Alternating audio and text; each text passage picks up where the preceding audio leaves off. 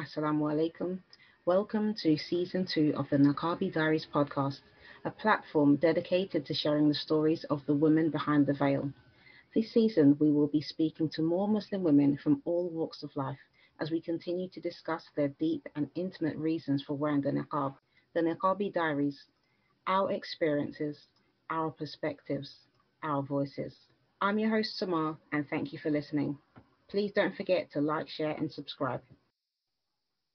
Assalamu alaikum wa rahmatullahi wa barakatuh, sister. How are you? I'm good, thank you. Wa alaikum assalam wa rahmatullah. Alhamdulillah. Jazakallah khair, sister, for joining us today on the Naqabi Diaries. Sister, could you please introduce yourself for the listeners and tell us a little bit about what you do, inshallah? Assalamu alaikum. So my name is Khadijah and I am a RTT therapist or known as rapid transformational therapist. Mm-hmm. It's a hybrid form of therapy that uses hypnosis as a way to help and cure any problems, any childhood traumas that my clients have and help them to get rid of it so that they can live a better and more fulfilling and productive life. Alhamdulillah. And how long have you been doing that, sister? It's been a couple of months actually, so I think about 6, 7 months coming up to it, Okay. and inshallah, I've got a few more months to go. So hopefully, it's all plain sailing from here. Inshallah, inshallah, mashallah. And what was you doing before that? I used to write books. Actually, I was in between a few different things. So I think prior to coming doing the hypnotherapy course, I was actually publishing books. So it was Really? one of my hobbies. Mashallah. But it was just something that I remember I wrote down as a goal that I wanted to publish my own books. And I think I did two separate books and it stopped for a while. And then by the qadr of Allah, I came through to doing the course that I'm doing now. Mm-hmm. So I ventured out in a few different things, I think, just to find what it is that I was comfortable with or what it is that I really wanted to do. And I guess that gave me a sense of purpose. Okay, so what kind of genre are your books? I had sort of poetry books. So from a young age, I was very much into writing short stories or imaginative stories. And Mm-hmm. then that developed and grew into writing short poetry. So Okay. I think the first book that I did was a very small book, it was about 33 pages, which Mm-hmm. I did through self-publishing. And then I took a break for a year, and then I started writing all over again and decided to publish a much more thicker book, but this Okay. time with an actual publishing agency. Mm-hmm. And I think this was something that I wanted to do, so sort of to build my confidence up, but also achieve one of the goals that I had. So Alhamdulillah, I got that Alhamdulillah. done. Alhamdulillah, mashallah. So are your books available online? They are available online. Yes, they are. Okay, cool. Might put a link in the description if you're happy with that, inshallah. Inshallah, of course. Okay, cool. So can you get tell us a little bit about your Islamic background, sister, and how you came to start wearing the niqab? Um, so when I was in college, I remember the first year of college, I started wearing the abaya. I mean, I've always had the hijab on since I was 12. Mm-hmm. Um, and then in college when I was 17, I really, really wanted to cover up and dress more modestly and wear the abaya. And the thing with me is sometimes when I make a decision and I decide I want to do something, I sort of just go with it. I Yeah. don't really think about it as much. And I play around with the idea and then the next day I'm wearing it. Mm-hmm. So that's what the abaya was first foremost. I sort of had the idea I wanted to wear it, and then the next day I remember just asking my dad to make one, which he did. All right, mashallah. So your dad is a tailor? He's a tailor, yeah, so that Mashallah. came in very handy and convenient. So I remember on the Monday I just wore the abaya and I just went with it. And I honestly thought that is where I would stop in terms of the Islamic dress code. I wouldn't go any Mm-hmm. further than that. But when I hit 18, um, I started playing around with the niqab. My mom had a niqab in her cupboard, so I used to take it out and just try it on and just see what it felt like and see how comfortable I was wearing it if I would ever take the step to actually go out and wear one. And I think I remember it was the weekend and I had tried it on and I remember thinking this is the most beautiful look in the whole wide world. Mm. And I wasn't scared at all when I looked at myself. I thought I don't understand why people are so scared of such a look and why they think this piece of clothing is something to fear. So the idea kept playing around with my head, and I kept going back and forth, I think over a period of 2 days. And the next day I got up, I got ready for college, and without thinking about it, I put it on and I walked out the door. And I didn't tell my parents, I didn't tell anyone in my family that I was wearing one. I don't think I even knew, to be honest, that I was consciously aware of what I was doing. I think I just put it on and went out Fine. and just thought to myself, let me just see how I sort of get along or how it feels. And I was walking the street and I remember thinking, first of all, I remember thinking, I love how I can see what everyone else is doing and I can Mm-hmm. see everyone else's face, but no one can see what I look like. Mm-hmm. But then as I continued walking, I remember thinking, I feel so free and I feel at peace Alhamdulillah. and I feel so content with the way I look and the way I'm dressed. So the first sort of couple of months, because I had a bit of an on and off relationship with it. Mm-hmm. So when I was in college, I loved it. I mean, after that first day, I stuck to it. I wore it completely everywhere I went. And I remember my mom actually, she advised me. She said to me, I think it would be better if you did take it off.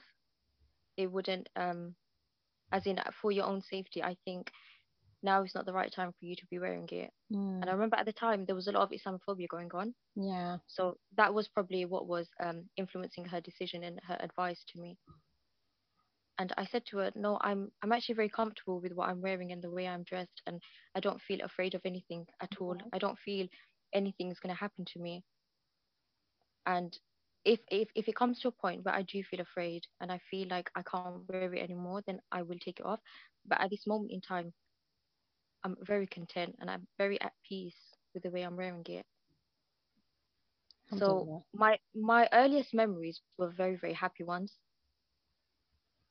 So, mashallah, like you mentioned that you first tried the niqab from your mum because your mum had some in Yeah, her, well, one in yeah, her cupboard. yeah. So had you seen your mother wearing the niqab before, or is it something that she used to wear occasionally? Or No, I remember she purchased that one from when she went to do Hajj. right. So she came back and she brought along two of the niqabs with her. But I Mhm. remember the ones that she had on, you know the part that covers the face? Yeah. It was a very light chiffon material. Mhm. So when the sunlight hit, you could still directly see my face. Okay. And I thought, okay, if I do go out wearing this one, it's not appropriate because my face is still clearly visible. Mhm. So what I had to do was get a separate hijab Mhm. and tie that around my face. Yeah. So there was some sort of cover underneath, and then I had to put the niqab on. Okay. So I did that for about 2 weeks, and it felt at first it felt really suffocating Mhm. walking around like that, but the content that I felt alongside sort of outweighed how difficult it was. Okay. And then Alhamdulillah. eventually I purchased the single ones that you just sort of tie up. Yeah. Yeah. Yeah. And then I just sort of continued and then moved on to those. Alhamdulillah.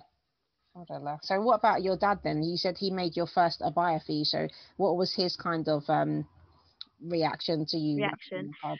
Um, I don't think they had any objections towards me wearing the abaya at all because I think they saw it just as a very long dress, Yes. Yeah.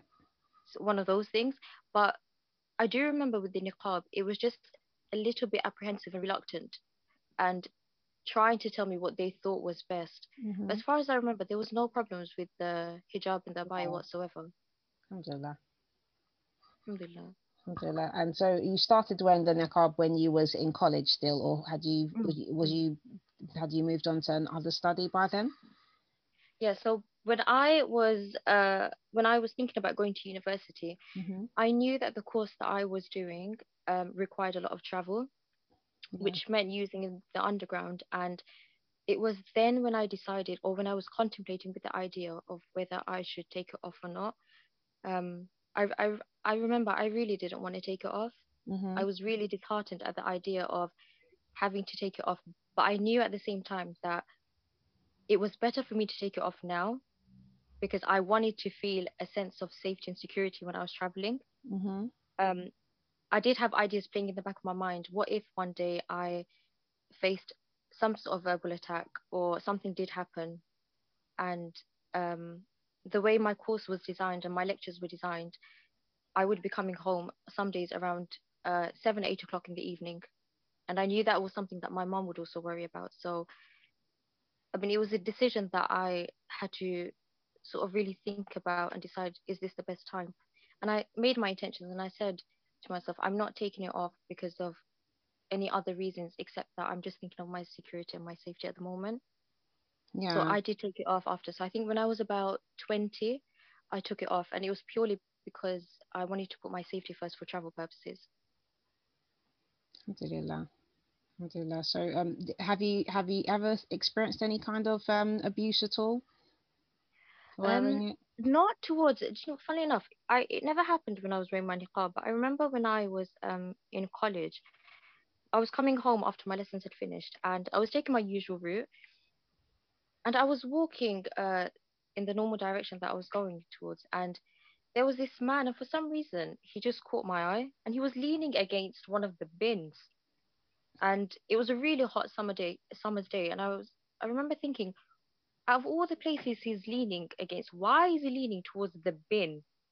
Because Hmm. it's hot, and surely he can smell whatever there is. But what made me stare at him was the way that he was staring at me. So I noticed that he was glaring at me up and down, and obviously looking at what I was wearing. So as I continued to walk towards him, I created a bit of a distance between us both. So just in case something was to happen, I could react and I would be as further away from him as possible. Um, as I walked past him, I could feel that his gaze was still upon me, and that's when he turned to me and he goes, "You should go back to your country." And I SubhanAllah. looked back and I said, "Excuse me?" And he goes, "You should go back to your country, Osama bin Laden's daughter." Wow. And that, when he said that to me, I don't know what happened, but I was in such a state of shock that I turned around and I started walking as fast as I could. And I could still hear him from the back yelling at me and saying to me, "Go back to your country, go back to your country." And I think I turned back and I quickly just said, "Oh, whatever." And then I carried on walking. But that fear stayed with me until I got home. Mm. Um, and that 15-minute walk felt like the longest walk I'd ever done because I kept looking SubhanAllah. back, thinking that anytime now, this man is going to come behind me. He's going to follow me home and he will do something. So as I continued walking, I could feel this rush of emotions in me, um, like a mixture of anger or feeling upset or like I wanted to cry. And then I reached home and I didn't tell my parents what happened. I didn't tell any of my siblings what happened. I went straight upstairs to my room and I just burst out crying. I was in SubhanAllah. tears, and the first thought, subhanAllah, the first thought that came to me was, had you not been wearing what you were wearing today, none of that would have happened. Mm. Had you not been out in your abaya and in your hijab the way you were dressed, he would not have said anything to you. That was my first thought, and I sat there for the next 2 hours thinking that I can't wear this anymore. SubhanAllah. I can't go out in my abaya anymore because if I do, uh, today's verbal attack could end up being a physical attack, and I won't be able to do anything about it. And I think now looking back at that moment, it was really disheartening that I thought I was the problem, Mm. whereby I thought I was the one that needed to change. And I remember sitting down and thinking, okay, when Monday comes, you're going to take your bite off and you're going to go back to your normal clothing. You're not going to continue wearing this. Your hijab also, it needs to be changed. I mean, there was nothing wrong with it in the first place, but Mm. I was sat there thinking I needed to change it up and probably do it in a way that would attract less attention towards myself. Mm. And I knew that I didn't want to take it off, but I kept playing with the idea and the thoughts I had to because I needed to put my safety first. SubhanAllah. So, And so, the it, money, so this experience happened to you, and you wasn't even wearing the niqab, right? no, at all. SubhanAllah, because this is something like a lot of sisters feel that obviously that, like you mentioned before, your parents even thought that wearing the niqab would put you at some kind of risk, but Yeah. the hijab in general, a lot of sisters just wearing the headscarf. I mean, I've known of sisters, where I live here, who've been Yeah. attacked just for wearing a headscarf and not wearing the niqab at all. Yeah. Yeah. So it's upon like just looking different, just being that somebody who looks different, and you look like you're, not if you're not white as well, especially, Mm. you can be a target of hate crime, Yeah, basically, definitely. because you are different. You're not whatever that person perceives to be the norm. Yeah. So and unfortunately there are cowards like that around, and especially, like, I just don't understand, like, as a man, if you consider Mm. yourself to be a man, how can you choose to, like, show your kind of you vent your direction of hatred towards a female, especially a young girl, Exactly. Yeah, somebody who's exactly. obviously vulnerable. So it's very cowardly to do something like that, and it shows their lack of masculinity as well, actually. Yeah, People like to use definitely. the term toxic masculinity, but I don't Mm. consider that to be masculinity at all. If you feel that you No, can neither do use I. And your like, it was kind of just, position of and power I to think you could oppress someone. tell, yeah, and the way he was glaring at me, you could tell that he knew, you know, I mean, what harm could I be doing? Do you Exactly. see?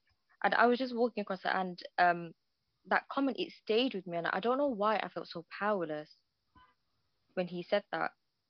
I mean, it was just a comment, but it was the way he said it, and I remember looking at his face and the sort of frown that he had, and I just remember thinking back to hearing countless stories of other women who've actually suffered much worse, Mm. who have gone through so many other things.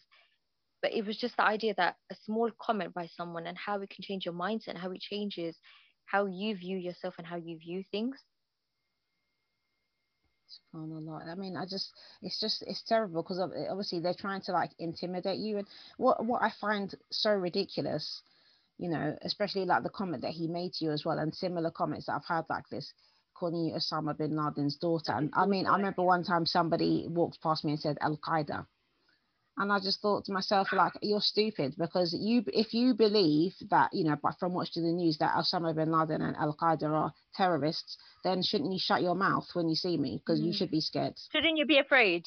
Let's be Exactly. real. But the reality is, that there isn't any fear coming from me. You're so, and Whatsoever, exactly. you feel in a position where you can intimidate me, because if Yeah. you was really genuinely afraid, you wouldn't say anything. That's the reality.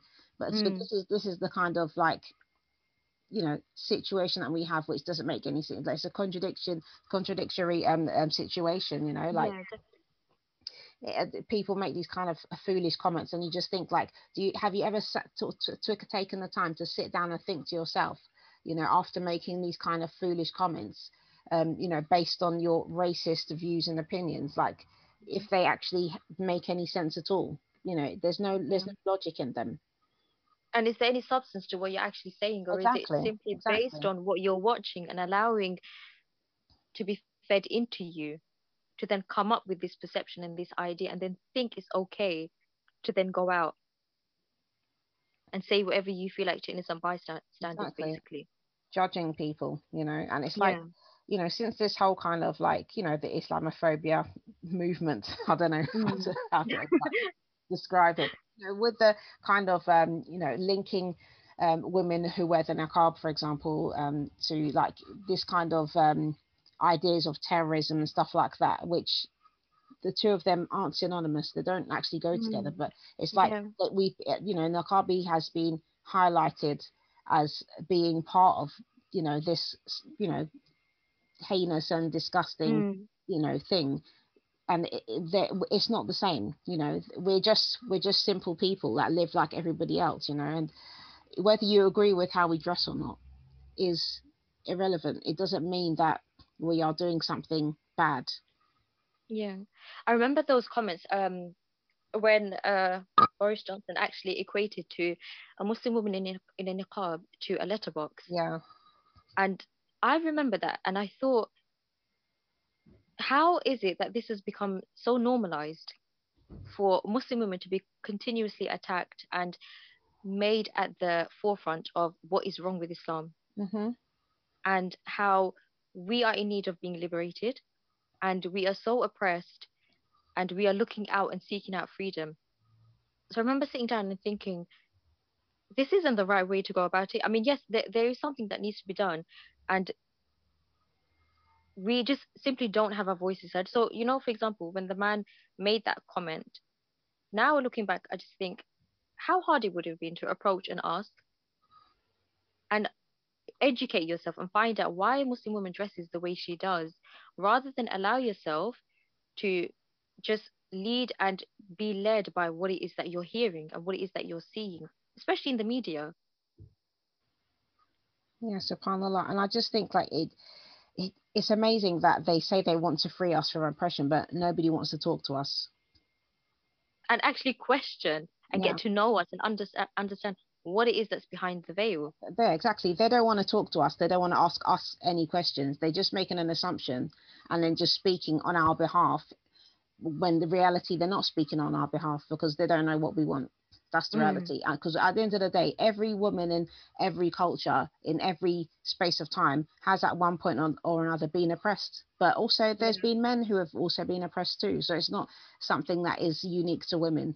You know, oppression is nothing to do with gender at the end of the day. Okay, so that's Yeah. one thing. But then this whole kind of idea that, oh yeah, Muslim women, because we're covered, that we must be oppressed. But at the same time, you're saying that you're trying to free us, but without actually inviting us to even speak and give our opinions. And the few occasions that we are invited to give our opinions, you cut us off. You don't let us express ourselves because you don't really want to hear what we have to say. That's Yeah, and you don't like what it is that we want to hear, or what it exactly. is you don't like to hear what it is that we want to say, and because it doesn't fall in line with your views and your beliefs and what you're trying to go out and propagate to society, hence you cut us off, or you don't invite, or you sort of turn the tables. I just find it really ridiculous. It is, subhanAllah. And whenever anyone says to me an opinion of the hijab and so forth, how growing up we always used to hear hijab is my right, is my choice, and so forth. Um, I just say no. Hijab is a commandment of Allah. Allah commanded us Yes, to wear the hijab, to observe it. exactly. We have the free will, whether we choose to or not. It's as Hmm. simple as that. There is no hijab is my choice. I decide whether I want to. No, no, no. It's a commandment. You Yeah, have the choice whether you obey that commandment or not. Similarly, the way salah is a commandment, you have the free exactly. will to decide where you pray or not. It's as simple as that. Exactly, because that's the thing with Islam. Like, you can't, just because you're not doing it, you can't say that it's not part of the religion. Yeah, exactly. And trying to water it down, or trying to pick a mix and see what parts make us feel happy that we think we can adjust to, but then the parts that we can't, we try and sort of bend it a little bit. Hmm. SubhanAllah. May Allah rectify our affairs. I mean, I mean, I mean. So, sister, do you yeah. feel that sisters who wear the hijab get treated differently from sisters who wear the niqab? Now that we're talking kind of about that. To be honest, um, before wearing the niqab, I would have said no. I would have said I think they get treated differently. But after wearing it, I think they do. And Hmm. that's purely because I've had other sisters telling me that they feel intimidated by people who do wear the niqab.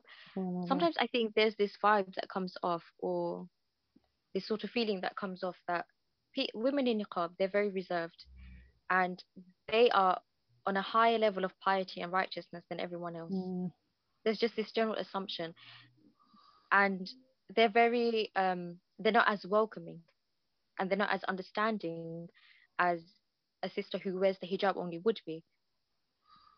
And I remember thinking, that's not how I want it to be. And when I do have conversations with people, or people who are in the mosque, or just outside on the street, they would say to me that it's quite we feel a little bit uncomfortable speaking to or communicating with women who are in niqab, just because we deem them sometimes to be of a higher spiritual level than everyone mm, else.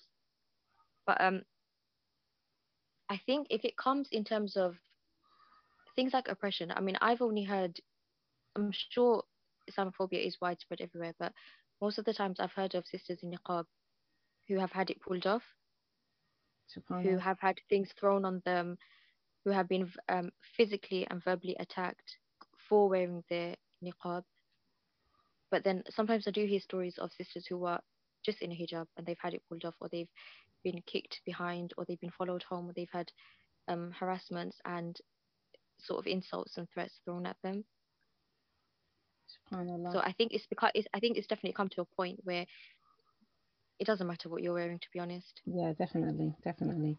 But There is like no sort of with what you're saying, and obviously I've mm, heard a lot of sisters say this, and we're both living in mm, the UK, so I think yeah, we've kind of like on the same kind of wavelength when it comes to these kind of the ideas and things that we hear, especially in the UK, yeah. revolving about sisters who wear the niqab being on a so-called higher level of piety or whatever.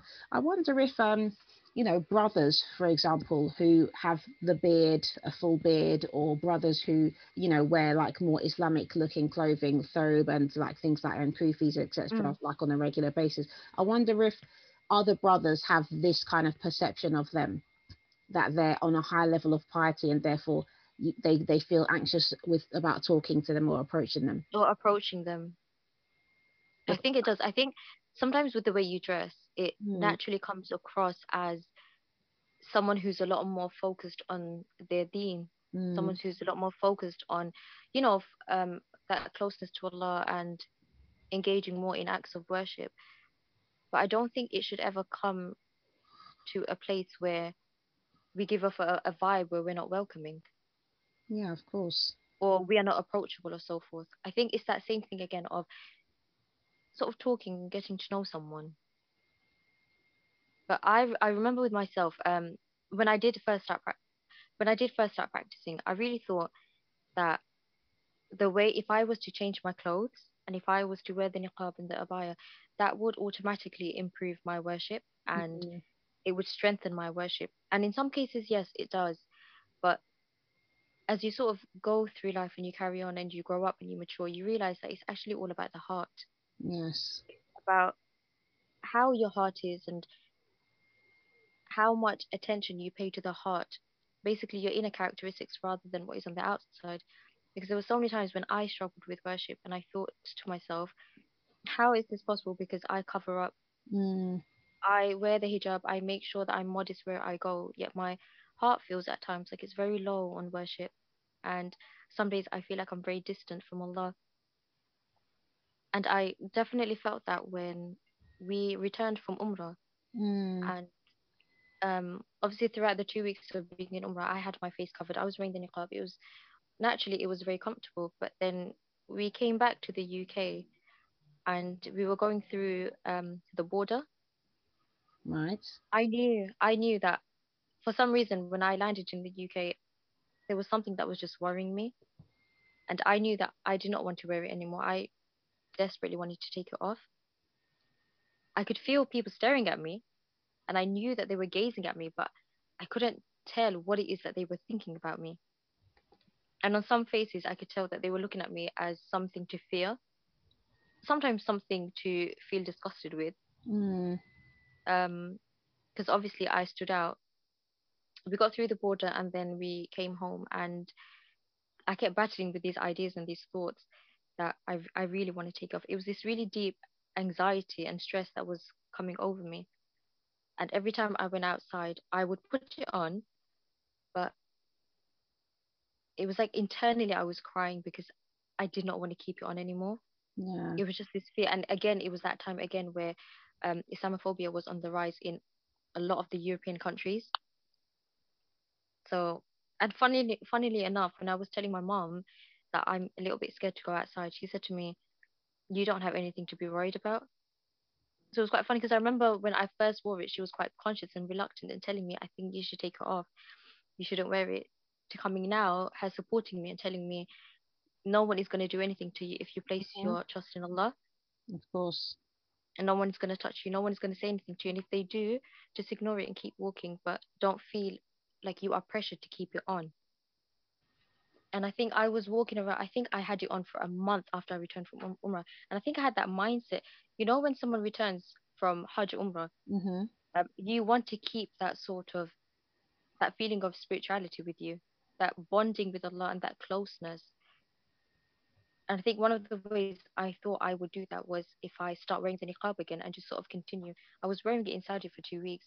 I thought it would be very easy to come back here and wear it, Yeah. and it wasn't easy at all. And every time I stepped out, I was very conscious and a lot more conscious of people whispering and looking at me, but staring at me in a very obvious way. Mm. Um, and then I think after a month, I sort of fought with myself with the idea that I can't I can't wear it anymore. That I need to take it off. So did you stop wearing it for a while? Yeah, I stopped wearing it for so when I first wore it in college, I wore it for about a year or two, and then I took it off just before I started university, Okay. and then I put it back on again when I returned from Umrah, Okay. and then after a month of wearing it when I was in Umrah, I took it off again, and this time I took it off and I said, I remember I made this dua and I said, Allah, my intentions are not for any other reason, not to show myself or because I don't want to, because I don't like it anymore. I just said it's because I'm at this moment in time, I'm actually really, really, really scared of wearing it, Mm. and that's why I wanted to take it off. So how was that like experience, like wearing it and then not wearing it, especially you was at university at the time? Do you think how do you think? Because obviously, like a lot of sisters, when they start wearing the hijab or they start wearing the niqab, you know, Mm. there is this thing in your mind where you're thinking, well, what do other people think? Like, you know, because it's something you're outwardly that you're doing. It's a look, you know. I So did have that definitely. so I had how did you kind of get through that? I think I found it more weird for myself first. Hmm. When I took it off, the first day when I went outside and I didn't have it on anymore. Hmm. I remember thinking I seem a lot more visible to people. I feel like I'm standing out more Hmm. rather than having it on, and I would keep putting my head down and trying to put my scarf as forward as possible to Mm. cover up most of my face. Yeah. It took a lot of time to get used to. Um, but alhamdulillah, I had family and friends around me who were always very supportive. It wasn't anything about questioning, and if they did, if they were to ask me how comes I took it off, I would say that I just wasn't comfortable anymore, or I was going to university and it required me to travel, and I wanted to put my safety first. Hmm. So all the time around me, I've always had people who were always encouraging me, advising me, and always telling me that it was ultimately my choice and whatever made me feel comfortable at the time. Alhamdulillah. Alhamdulillah. But I do remember my mom said to me, and this always stuck with me. She said, "The niqab isn't something that you can play with. It's not something that you wear on and off, on and off. You Mm. don't wear it one day and then you don't take it off another day." She said, "Keep it off, and when you feel like you are ready and you are comfortable, then put it on for yourself." Hmm. And that's what I did. I kept it off until I was ready again to put it back on again. Alhamdulillah. Alhamdulillah. So when did you really feel that you was ready, and how did you know that you was ready as well? So I was, it was actually, I think about, if I remember, I think 2 or 3 years later, I was in a school setting, and I remember thinking I wanted to do something to create a bit more of a distance between myself and some of the other male colleagues. Right. There was a lot of uncomfortable. I was always feeling very uncomfortable, and um, again, the idea just came to me for some reason. If I put the niqab on, that would be enough of a statement that I am trying to create some sort of barrier, Hmm. and I am trying to distance myself from you and myself. Um, the idea came to me. I did not even think about it, but I remember one day I left my workplace and I went to one of my local stores Hmm. and I bought the niqab, and I thought I'm just going to keep this in my bag, and when I feel ready to wear it, that's when I'm going to wear it. But at least I know I've got one with me. Hmm. So what was your job at the time? I was a year 2 teacher, Okay. Okay. MashaAllah.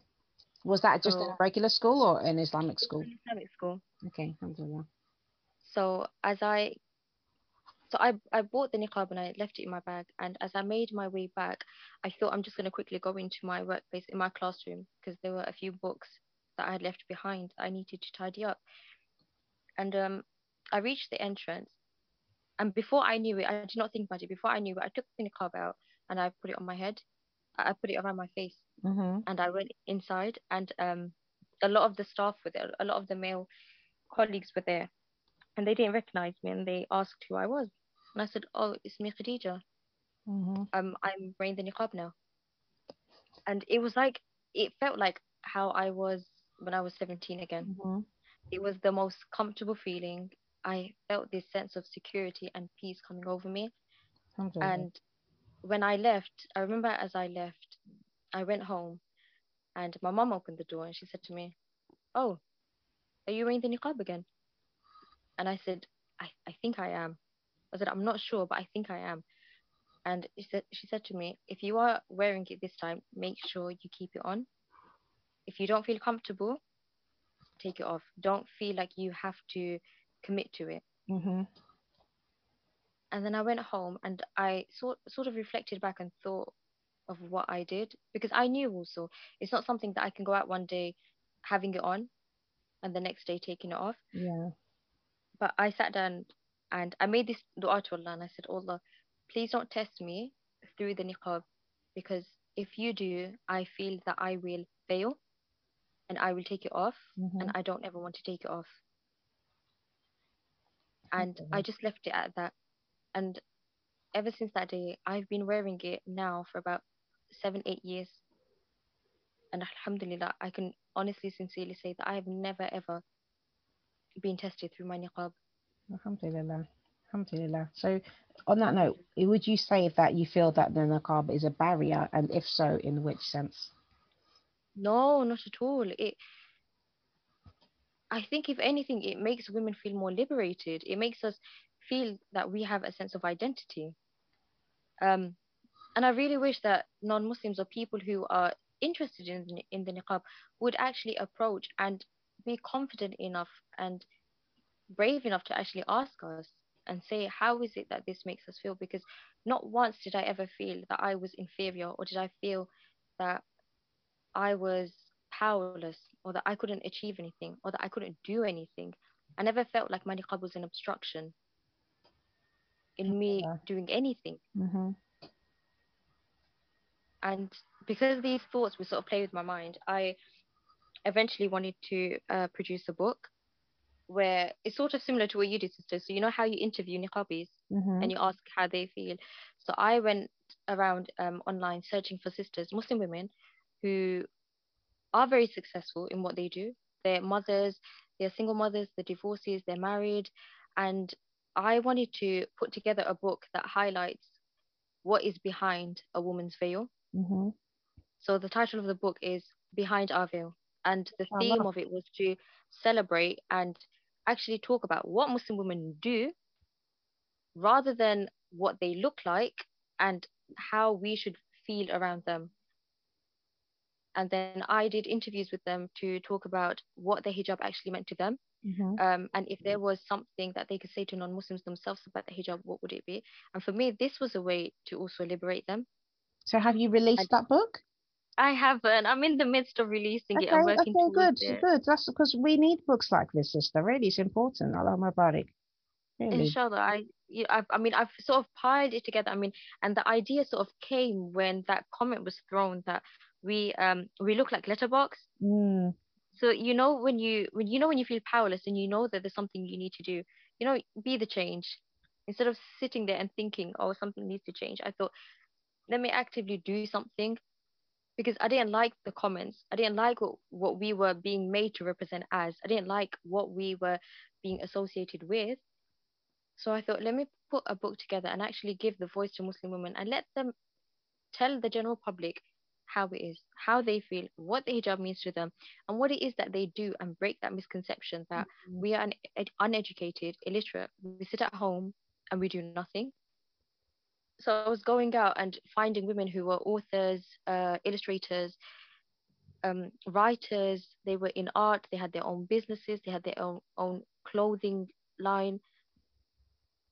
And I thought this is actually one of my ways to combat that sort of belief and that misconception towards us. Alhamdulillah, mashallah. I think that's a beautiful idea, and I can't wait to see the release of that book, inshallah, and Inshallah, please get a make copy. dua for me. It just seems to be taking its time. But Allah make inshallah, it Allah brings it easy. together. So I thought, do you know what? something has to be done. Mm-hmm. And it can't be one of the, because when the problem is at your doorstep, you can't shy away from it and Exactly. say, I can't do anything about it. This is not my problem. It is. Exactly. And even if it requires something like a book, I mean, it's very light-hearted, it's very informative. Who doesn't like books? Do you Mm-hmm. see? And it's not something that's very thrown in your face, and it's not very political also. It's just very simple and easy, and talking to women about themselves and what they do and the hijab. And I thought, I mean, I started this back in 2017, and Alhamdulillah. it's just slowly been dragging. And I keep telling myself I need to prioritize it and get back to it and do something with it. So, inshallah, I hope so. Inshallah. Inshallah, definitely. Just keep going. Just keep going. That's all I can Inshallah. say, sister. Allah make it easy for you. I mean, I mean, alhamdulillah. So, have you met any sisters? And speaking of women's liberation and freedom and independence, have you met any sisters who've been forced into wearing the niqab? Because that's something that we're constantly told always in comes the West. up that, Yeah. yep, that's one of the main arguments that we're forced. Um, I'm just gonna say this. I mean, I know that there are people who are forced, and I know that around the world that there are so many women who are probably forced to wear the hijab and to cover up. But I personally have not come across a single person. Mm-hmm. Um, every person that I've spoken to, even through the book, funnily enough, I have sisters who are Muslim, and they don't observe the hijab. Mm-hmm. And they say to me that no one has forced me, no one tells me to cover up. It's completely my decision whether I want to or not. I know sisters who wear the niqab, and if I ask them, how did you come to wearing it? Not once do they mention that my father forced me, or my husband forced me, or my brothers forced me. It's simply not there. Yeah.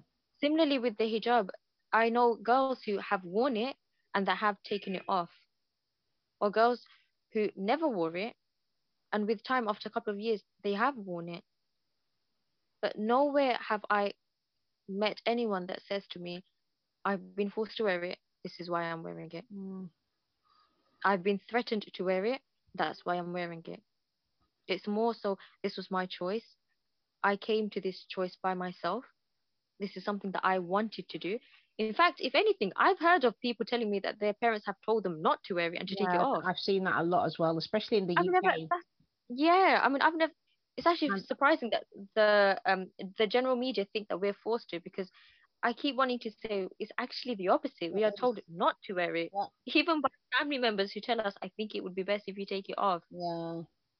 And I find that really sad, to be honest. And I personally think that, especially for young girls who have Yeah. reached the age of puberty, and then their parents, their mothers, even mothers who are Mm. wearing the hijab, sometimes wearing the niqab, turn around and say to them, well, you don't need to wear the hijab yet. SubhanAllah, what are Yeah, you yeah. doing? Because SubhanAllah. it's you're basically giving your daughter permission to sin against Allah and to Yeah, disobey Allah.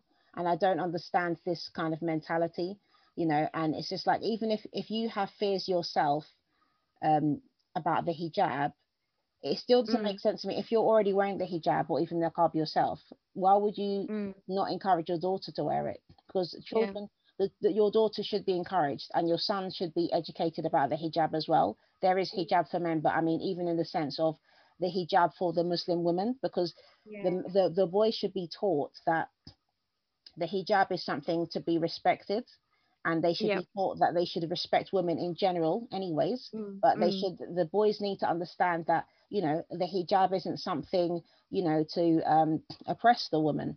That's not yeah, what it is. exactly. So they need to be having that level of education as well as the daughters. So I don't understand when Muslim mothers, as I said, the ones especially if a Muslim mother is not wearing the hijab herself, you can understand, like, it's hard for Yeah, her to even say, oh, to her daughter, like, I think you should wear it, because if she's not doing yeah, it herself, it's not practical. It wouldn't make sense. yeah, But as a exactly. woman who's wearing the hijab, and then you say to your teenage daughter who's reached the age of puberty, oh, you don't need to wear it, or take your time, and no, I just don't agree with it, because Mm, you're giving her permission to disobey Allah. And when will she then, if you don't encourage her, when will she then feel that confidence to even put it on? Because you're putting it in her mind that it's something, um, that she should be afraid of doing. yeah, And I think, maybe she wouldn't have had that in her mind before you even said that, but because you're trying to feed this idea, because I see this a lot. Mothers, they're wearing hijab, and the mm, father is the one, he'll come and say, well, no, I don't want my daughters wearing the hijab. But why is your wife wearing it then?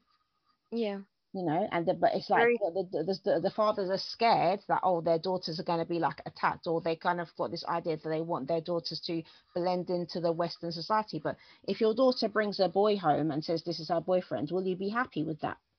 No, of That's course that's not. what I would ask. Do you know what I mean? Because you're letting your daughters like kind of have this life where they're constantly on display. And obviously, I don't believe that a girl should be forced Mm. to wear the hijab or anything like that. But a lot of girls are being forced not to wear it.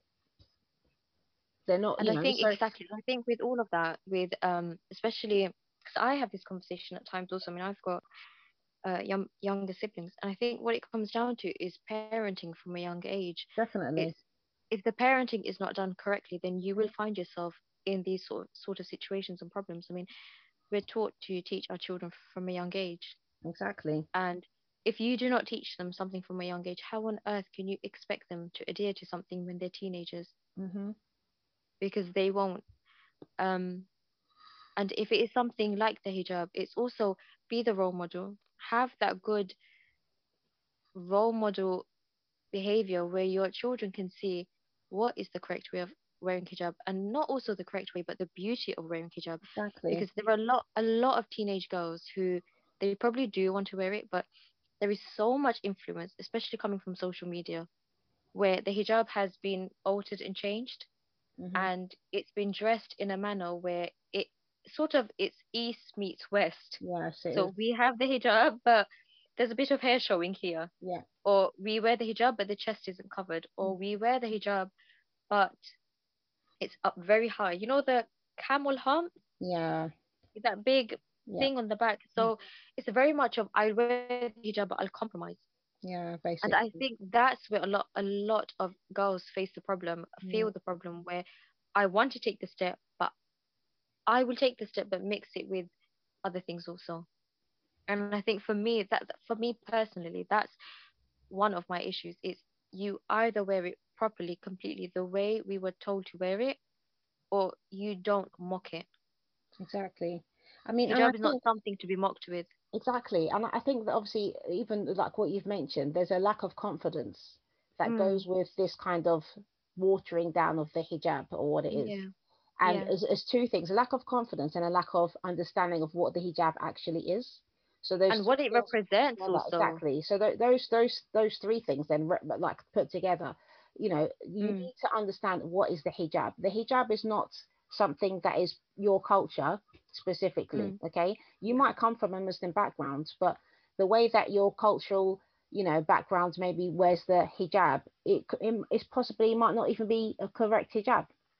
yeah, Okay, so that's one possibility, and it's your responsibility as an individual Muslim, whether male or female, to look at your obligatory your obligations in Islam, what Allah has mm, commanded you, and find that for yourself, so that you understand yeah, why it is you're doing something, not just doing it because this makes you feel more Muslim. Okay, because yeah, there's so many things that we can say make us feel more Muslim or not. So everybody's perception is going to change, like depending on who they are, where they come from. And yeah, I think there's a burden, on those young women who have been raised not, wearing the hijab on a regular basis, not having that kind of upbringing, like you said, like the younger a girl is, if she starts wearing the mm. hijab from a young age, and I'm sure these French politicians that have recently put this ban in about banning any girl under the age of 18 18. from wearing the hijab. They're doing this on purpose. They know what they're doing, because the reality is, any girl in this country, yeah, in the UK, who hasn't been Mm. wearing the hijab from a young age, when she gets to 18, do you think it's easier for her to start wearing the hijab? Of course it isn't. Definitely not. Of She course doesn't it's feel not. comfortable, just even on a practical level. She doesn't feel, she put on a scarf. I remember when I became Muslim, I was how Mm. old was I? I think 18, 19 years old.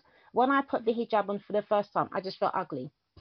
I really felt ugly, and I just Oh, thought like in my heart, I don't want to say I hated it, but I felt just ugly. Okay, and I was yeah, just thinking, but at the same time, I knew that the hijab was obligatory. Okay, yeah. I understood that and I accepted it. So I just looked at them and I just thought to myself, oh my God, you look so rubbish, but this is going to be your life right now, so just get on with it. I kind of just told myself that. So I can understand when these young girls, teenagers who are at their prime in beauty, and the fashion is attracting them, they want to look nice, Yeah, that at definitely. that age they're thrown into the world, mixing with the opposite gender, Gender. whether it's in university, college, or they've got a job, for example, and they're Mm, just wearing Western clothes. yeah. And I don't have an issue with Western clothes per se, but the fashion that goes along with it. Like if you're not observing hijab Mm, at any level, or even if you are observing the hijab, fashion has an impact on every woman. Okay, we of course, all it like to look definitely does. nice. We all want to be attractive. Okay, that's the Yeah, reality. Okay, even us niqabis that cover up ourselves when we're in our house, we don't wear niqab in our house. We're dressing to try to look nice and reflect our yeah, personality, and it's part of our being as females. We want to look nice and we want to feel good, so this is yeah. something normal. So can you imagine that girl who has not been raised wearing the hijab, In that even way, how hard it would be. It would be. exactly? And it's like, as a parent, this is what you've done to your daughter. You've put her in that position that she doesn't even feel comfortable wearing it. Like, even if she doesn't understand why she should wear the hijab, on a practical level, she doesn't, it's not something she embraces as part of even her culture or her Islamic Mm, identity, because you've mm, taken that away from her, because you've not made her accustomed to wearing it. It's not something that's normal for her. It's something alien. So when she decides that she wants to put it on, she has to go through this whole struggle of like identity, and crisis how, and yeah, where do I fit how she in? looks, and is it Yeah. really her, trying to like come to terms with how she, is she still an individual person if she's wearing it, because I had those anxieties when I started wearing it. I thought to myself, like, oh, like, people are going to see me and they're just going to think I'm maybe like one of these Somali sisters, or I don't know, like, do you know what I mean? Yeah. Because Sister, how long have you been wearing the niqab for? it's how long? 12 years, I think now. And how did you find it at first? Oh, well, to be honest, I loved the niqab from the beginning. When I became Muslim, Yeah, the niqab, I yeah, really loved the idea of the niqab. And when I used to see sisters in it, I thought it was just wow, like amazing. So I liked the idea of the niqab. But when I put the hijab itself, just the mm, headscarf, I just didn't. yeah, I didn't like it. I just thought I looked ugly, as I said. But I accepted it. yeah, I knew it was something necessary, but because of my situation at the time, I didn't feel that I could. I didn't feel I had the confidence to put the full niqab and a abaya and everything yeah, on straight away. yeah, Although, to be honest, I wish that if somebody had given me one, I would have been yeah. happy, because I think I would have worn it a lot earlier. But it wasn't my situation. Alhamdulillah, qadar Allah. Oh, Um, okay, because yeah, I couldn't afford to buy like a buyer and all these different things. So it was one of those okay. things where I just kind of started out wearing layers of clothing, and you're just trying to Yeah, wear yeah, whatever you've got and trying to cover everything that you're supposed to be covering, but maybe some yeah, place is too tight and the other place might be, you know, you try to layer as much as possible, and that's very uncomfortable actually. Having to wear lots of clothes in order to fulfill the conditions of the hijab is more yeah, difficult than just having your jilbab or your abaya, which does everything in one, you know. So, yeah, exactly. that's why, like, it's taken years, but alhamdulillah, I've got to that level where now, yeah, I wear the abaya on a regular basis, or even now I've just started to wear the jilbab, because jilbab is a lot more fabric to wear. Mm-mm. Um, Yeah, and sometimes on a practical level you might feel that it's like a bit difficult to like deal with, but I've started to wear it recently because I find that it is very comfortable. But um if you're like getting in and out of a car, it might be a bit awkward, and there's certain things, circumstances where you might find that you have to adjust to kind of wearing it. I know obviously there's a lot of yeah, sisters, they still do everything while they're wearing it, but it's something these things take time to build up to. So that's what I'm saying. It's not an yeah. overnight thing. And if you raise your daughters from a young age, they're used to wearing the abaya, they're used to wearing the hijab, even if they don't wear it all the time, they're already It's used to that it. thing, something that becomes a habit just simply becomes the Exactly. norm. It's something, because we need to train our daughters to see it as something normal. It's not something, Yeah, oh, this extra thing that you do because, oh, you're pious one day. No, it's not like yeah, that. It's not going to make you pious because you wear it. It's an obligation for you to wear the correct hijab. And inshallah, you know Allah will take care of your heart, and continue to lead you to what is correct, and the straight path, and you'll build up from there. But it's not you wait to think that you're pious, because none of us can ever think that. Do you know what I mean? No, and none of us can ever be perfect believers to think Exactly. that we will reach that pinnacle and then we will adhere to the Islamic dress code. It simply doesn't work like that. Yeah, And I think subhanallah. that's what the problem is, where we have a lot of the youth where they think I will reach that level of piety and righteousness and then I will be willing to wear it. You SubhanAllah. And know? this is one of the things, like, often I think when you wear the niqab, a lot of the time sisters kind of have this, like you said, like, people think Yeah, you're on this, like, you're like on a level of piety where they feel that they can't approach it, but they don't see the process that you went to get to that point where you actually started wearing it. Not everybody just put the niqab exactly, on like just like exactly. that. You've had your journey to, maybe you was wearing the tight jeans and the long tops, or Mm, the, not wearing hijab. Everybody's got their own different story. That's and why everyone's got I their invited the own, podcast as well, because I knew that, yeah. everybody's journey to the niqab is different. And ultimately, everyone has their own path that they are walking and building and creating to get to where they need to. But it's that thing of when we think that I will do certain things, I will do certain actions when I feel spiritually ready, Yeah, or when I alhamdulillah. feel like I've reached that sweetness of iman, as I like to call it. But and the thing is, it doesn't come Yeah, because subhanallah. you may reach it, but you eventually come back down, and then it becomes that struggle of trying to stay on the right path and trying to just simply trying to do your best, and that's all it is. Yeah, subhanallah. And that's what it is. At the end of the day, we cannot be at the same level all the time. Yeah. It's a constant thing. You have to always be trying every day, struggling.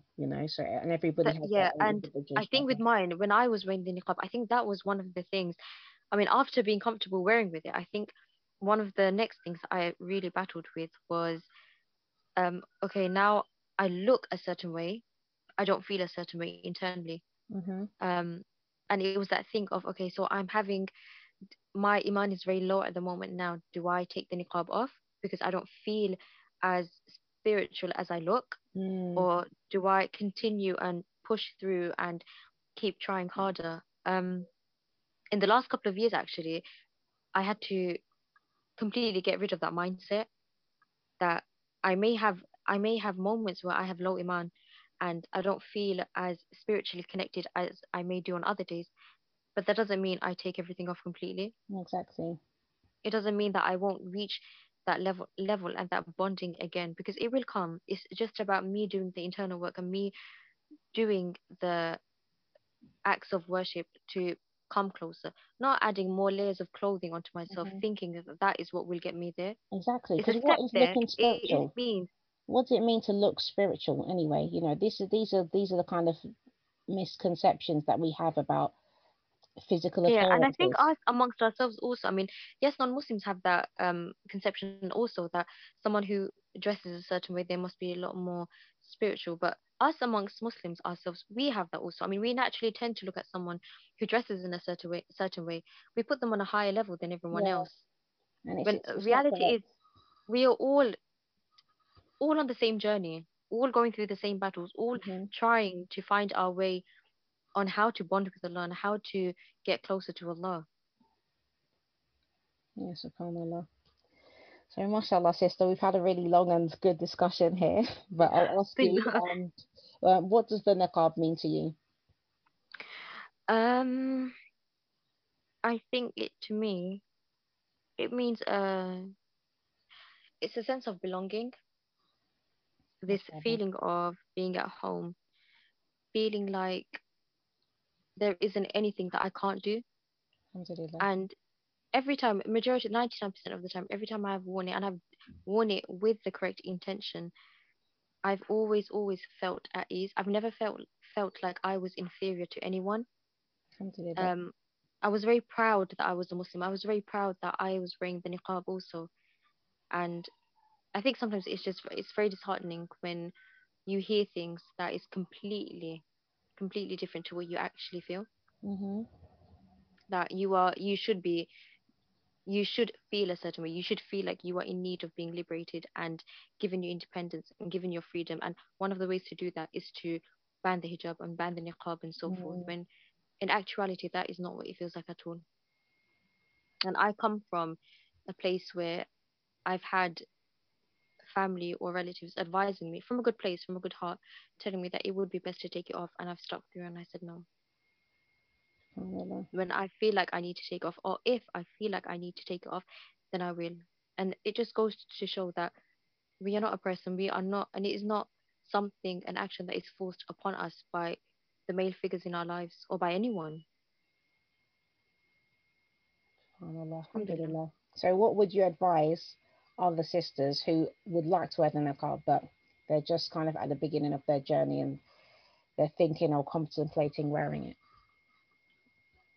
To talk to Allah, to talk to Him, and to make sincere dua, and always renew your intentions and think why you want to wear it and for what reasons you are wearing it.